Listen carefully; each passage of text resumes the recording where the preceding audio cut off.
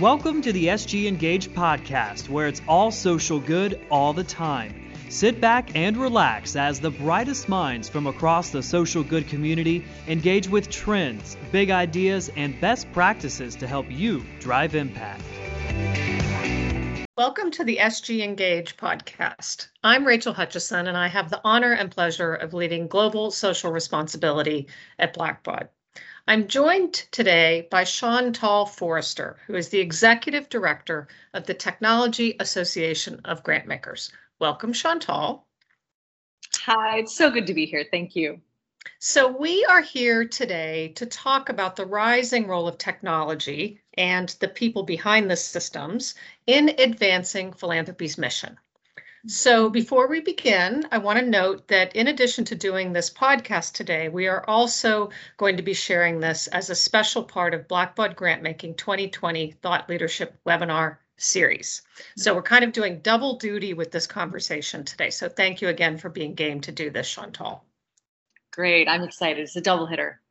So yes, we don't want to waste any time. We're going to make the most of it. So I want to begin just by asking for us, tell our listening audience of SG Engage podcast and webcast listeners. So we know we have lots of people in the world of nonprofits, foundations, individuals interested in social impact, also people at companies like me who do social responsibility. Tell us a little bit about you and about the Technology Association of Grantmakers, which is also referred to as TAG. I am happy to. I love, Rachel, that you started with a conversation around the people behind the scenes. That's who TAG serves. We are, as you mentioned, the Tech Association of Grantmakers, and our members are the people who work behind the scenes to enable philanthropy. I often think of us as the architects, if you will, of philanthropy, of future philanthropy. Members of TAG include the data analyst, the chief technology officer, the grants manager who maybe happens to also lead a portion of the tech stack for a foundation, maybe even the CFO, the chief financial officer of a small community foundation who has responsibility for all of IT, but outsources most of that work. Those are the people, those are our members at over 300 foundations in North America, the EU, and the UK. These are the people behind the scenes that build the systems, really, that enable, frankly, sort of everything that modern philanthropy does. I mean, it's 2022. Philanthropy doesn't work if we don't have people taking care of the infrastructure. So these are the members of TAG, and we really enable future philanthropy. And we also, more importantly, I'd like to think, scale the investment that grant makers make in the change they seek. And so our members include private foundations of all sizes, family foundations of all sizes, corporate grant makers, and then also community foundations. So you've already kind of answered my first question, which is making sure that the audience understands when we talk about philanthropy, you're talking about the foundation world and grant makers, correct? Because, different people kind of come at that word from different contexts. Correct. We have some, we have re-granting organizations who are members of ours.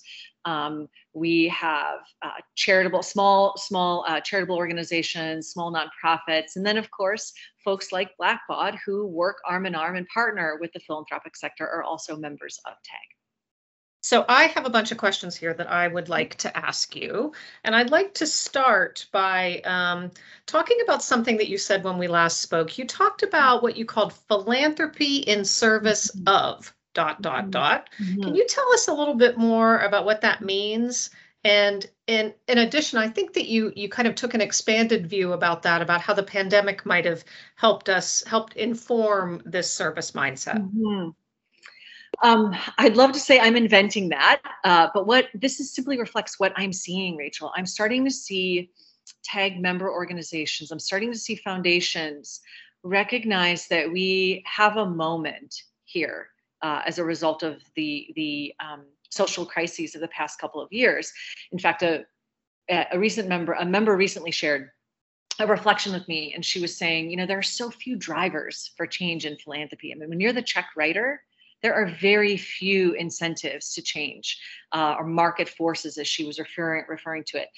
But her position was, the pandemic really brought us one that's overdue. And she calls this new driver as the rise in the voices of the people we serve. So the rise in the voices of the people we serve. And that's in multiple ways, right? The pandemic, our reckoning with equity recently.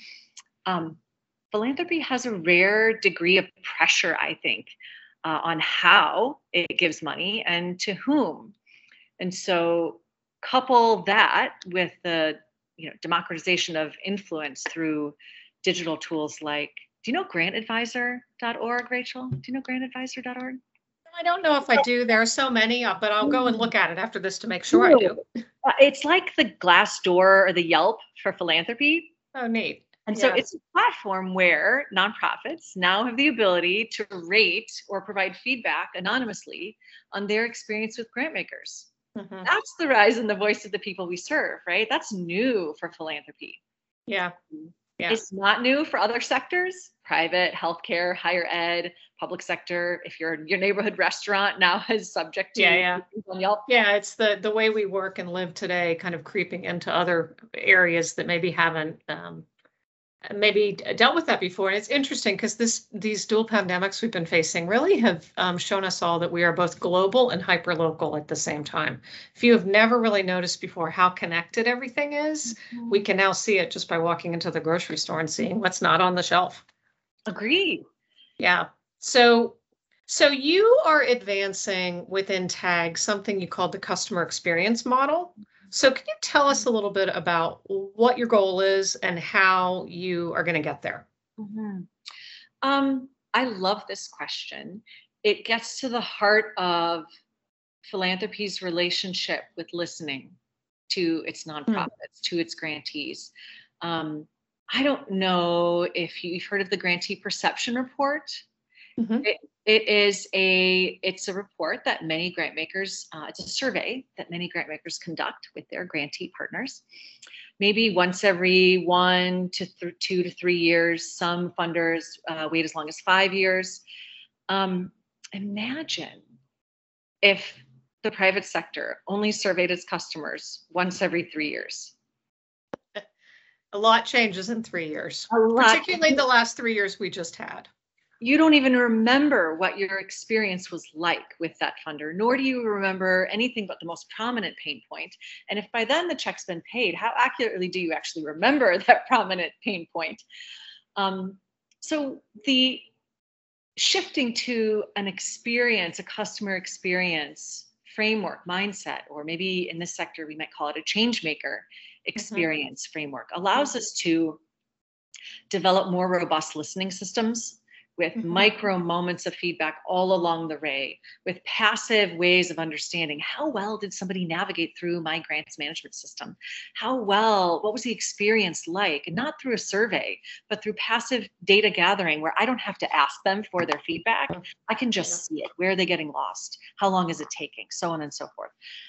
If the sector can adopt that kind of experience framework, we have the ability to say, how well are we doing in serving the people that actually do the work on the ground? Yeah, and remove barriers. Yeah, help them remove barriers. We've often know in technology development that if you ask a person what you want a system to be, they'll tell you one thing. But if you observe what they're doing and you see where they're hitting roadblocks, you actually come up with things that they don't even realize. So very interesting. I just said that last week to one of my members who had suggested around something, hey, do you want to do a survey? And I was like, they're notoriously inaccurate. If you ask people what they want, it does not reflect what they actually do, given the system. You're so right. Or ask them, the big question is like, ask them how much they'd be willing to pay. It's never accurate. So the title of this session has 2 words in it that are really, really key. That's technology and people. So both are really fundamental to something that many see as a dirty word, but I absolutely love it, and that is infrastructure. So anybody who knows me or has ever sat on a board with me knows that I love to talk about infrastructure because I think it is so incredibly essential. So what's top of mind for you today on that topic of infrastructure? Well, I share your passion for infrastructure, and it's funny, I think we're in an era when infrastructure doesn't really make people's eyes glaze over anymore. Well, I hope not. I think not. I wrote an op-ed in the Chronicle of Philanthropy last month, and I gave them a couple of options for the end of the op-ed, and they picked the infrastructure ending because that felt more relevant to people right now. And maybe that's because we've all lived through a pandemic and realized how dependent we are on our infrastructure, especially our digital infrastructure. It doesn't just mean bridges and community centers anymore. I think we've all realized it means the ability to do remote work, make paperless payments, so on and so forth. Well, and people, and the ability to hire really good people and retain them, that's infrastructure. Process. You're right. Infrastructure. You're right. So I think we are in a place where philanthropy has a new openness and willingness to fund this kind of infrastructure, to fund, shared data platforms for the sector. Historically, philanthropies maybe funded things that are only related to the program, like maybe a mobile app for online learning or tracking healthcare for people without homes. But we're in a place now where philanthropy is thinking about how do we as funders collaborate and collectively fund infrastructure, like a shared data platform, like the ability for nonprofits to move to the cloud. I think there's an equity piece to this too, actually. The pandemic made many foundations realize that their well-endowed nonprofits had an easier time moving to remote work than their smaller community-based nonprofits. And so some funders even provided tool subscriptions, technology, even opened up their own help desk, their own internal IT help desk to their nonprofits in order to upskill through the pandemic. So you said something that really struck me when we were connecting last week, and it's a little more strong than what you just said, and I actually agree with it. You said that if philanthropy doesn't invest in tech infrastructure, you are enabling inequity. So say a little more about that. There is, I'm not going to quote a program officer at the Ford Foundation who spoke about this very eloquently. I can't quote him directly because I don't remember it directly. But what he in essence said was the privileged nonprofits have the resiliency to adapt in with the lack of investment in this kind of infrastructure. It's the underprivileged nonprofits that will fall behind, and the digital gap widens for the smaller, community-oriented, underprivileged nonprofits when we don't invest in this shared infrastructure. So infrastructure kind of takes us into another kind of interesting question, because when I think about infrastructure, so Blackbaud has some grant making programs and we give unrestricted money because we understand infrastructure is really important. You're kind of taking this bet. Sometimes when you're investing in an organization, you are investing in all that it is and all that it does versus just potentially investing in a program. And that's not always typical. So, you talked to me a little bit about two approaches in grant making, the values driven and the data driven. And that's also an equity issue too, right? So are they at opposite ends of the spectrum, or is there room for both? This is a real tension right now. Like we're in the middle of this one. We're really in the middle. I am hearing from many of my members that their board, on one hand, would like them to be more data driven and how they allocate resources and how they measure outcomes. On the other hand, they are also feeling real pressure from team members, from movements more broadly, to be more values driven. Maybe that's a movement like, relational philanthropy or grassroots philanthropy or trust-based philanthropy. And so many of my members do not know how to resolve that tension. And I think that my personal opinion is that that's a false dichotomy.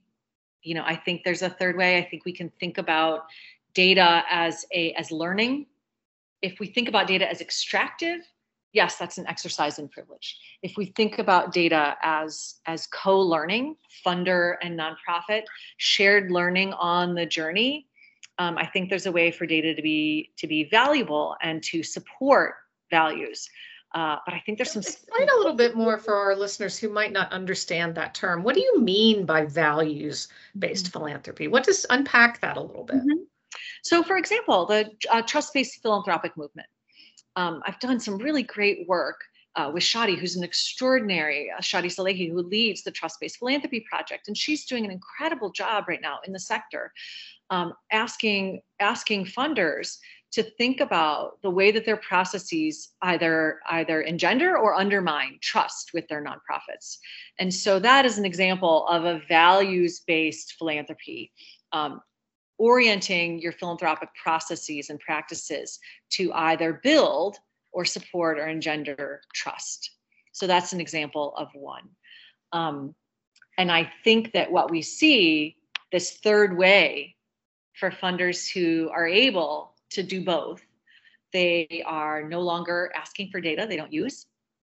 When they receive the data, they're in fact, they're co-creating with their nonprofits the kind of data the nonprofits want to report on.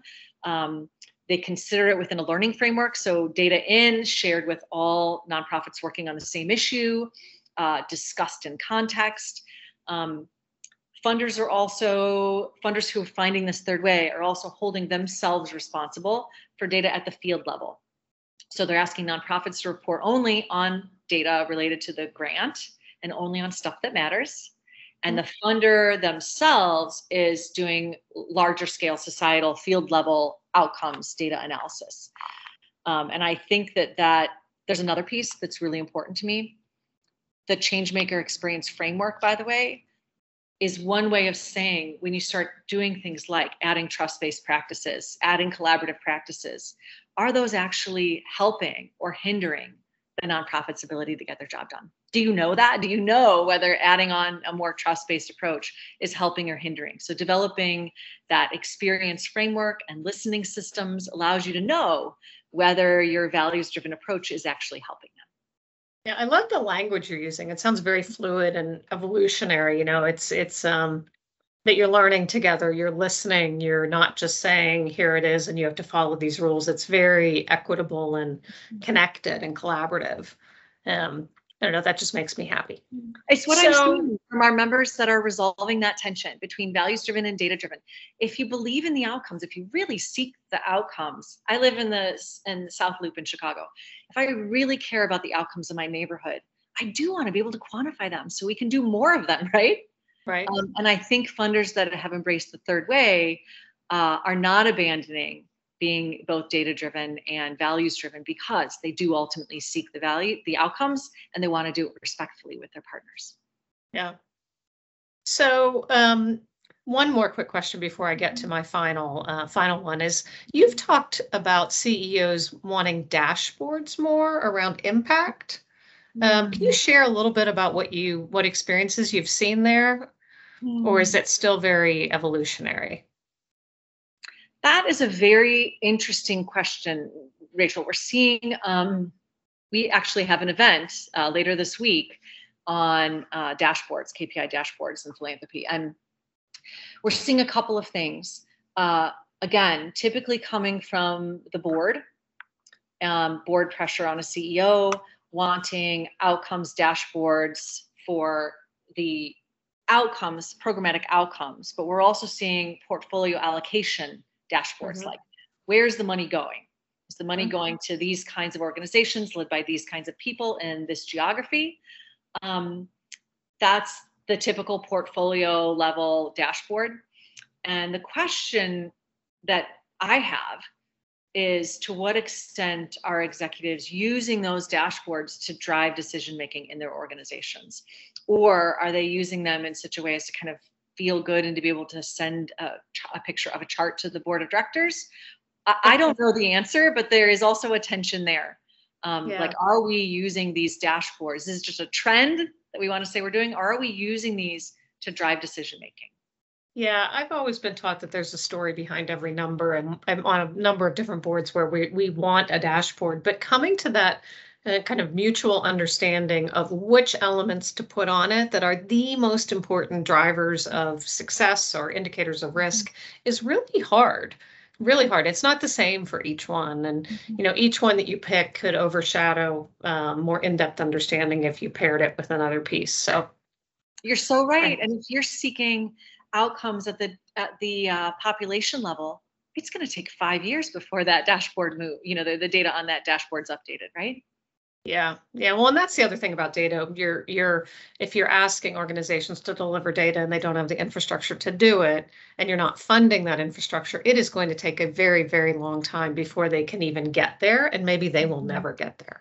Meanwhile, you have all of this need. You're so right. I'd love to comment on that. Sure, go ahead.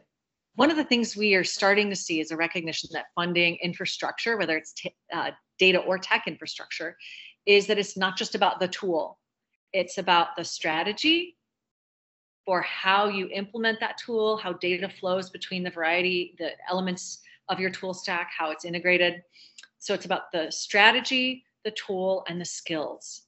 You can't just plop a piece of tech in an organization without a strategic plan and without the skills for that to be used wisely in the organization. Yeah, I've been at Blackbaud for a long time, and we used to talk about people, process, and technology. But what you just said is so true. I mean, technology in itself, or a piece of software or solution, is not unto itself the solution that is just going to do everything for you. You have to understand how to use it. You have to understand why you're using it. You have to train the people who are using it. We've seen a lot of organizations where that doesn't happen because they do treat it like, well, we're going to have this thing and it is going to address all of this. It's very much a marriage of all of that coming together. So I want to ask you one last question before we finish today, because I know the people who are listening to us have more questions. So if they want to learn more about what you've been talking about, or specifically about funding nonprofit technology infrastructure, is there one specific place you would head them to as kind of jumping off point? This is emergent. TAG's been doing some great work with Tech Impact to raise awareness about the need for investing in what I might call the operational tech. Not just the mobile app for your program, but the infrastructural operational tech for nonprofits that really has become an equity issue. We're hosting a great event, April 28th, tagtech.org/fundingtech. So tagtech.org/fundingtech. And we will be speaking with 3 different grant makers who are actively funding this kind of operational technology for their organizations and what they've learned along the way, and where they see a greater need for this kind of funding from grant makers. So we'll have Octa for Good, their team from the Bay Area. We'll have the Ewing Marion Kaufman Foundation from Kansas City, and then a brand new foundation, the Song Foundation out of Ann Arbor, Michigan. So I'd love to, it's going to be a 2-hour workshop oriented session. It's a great way to dig in. We're calling it Tech Funders 101. It's a great place to get started in how to fund the operational infrastructural tech for nonprofits. Well, Chantal, it has been incredible having you with us on the SG Engage podcast. I want to say thank you for spending your time and sharing your wisdom. A delight. Thank you very much for having me. And to the SG Engage podcast listening audience, I want to thank you for tuning in for another episode. Please join in and listen to our other episodes wherever you consume your podcasts. And to everyone else, I want to say thank you so much for joining. This is Rachel Hutchison signing off.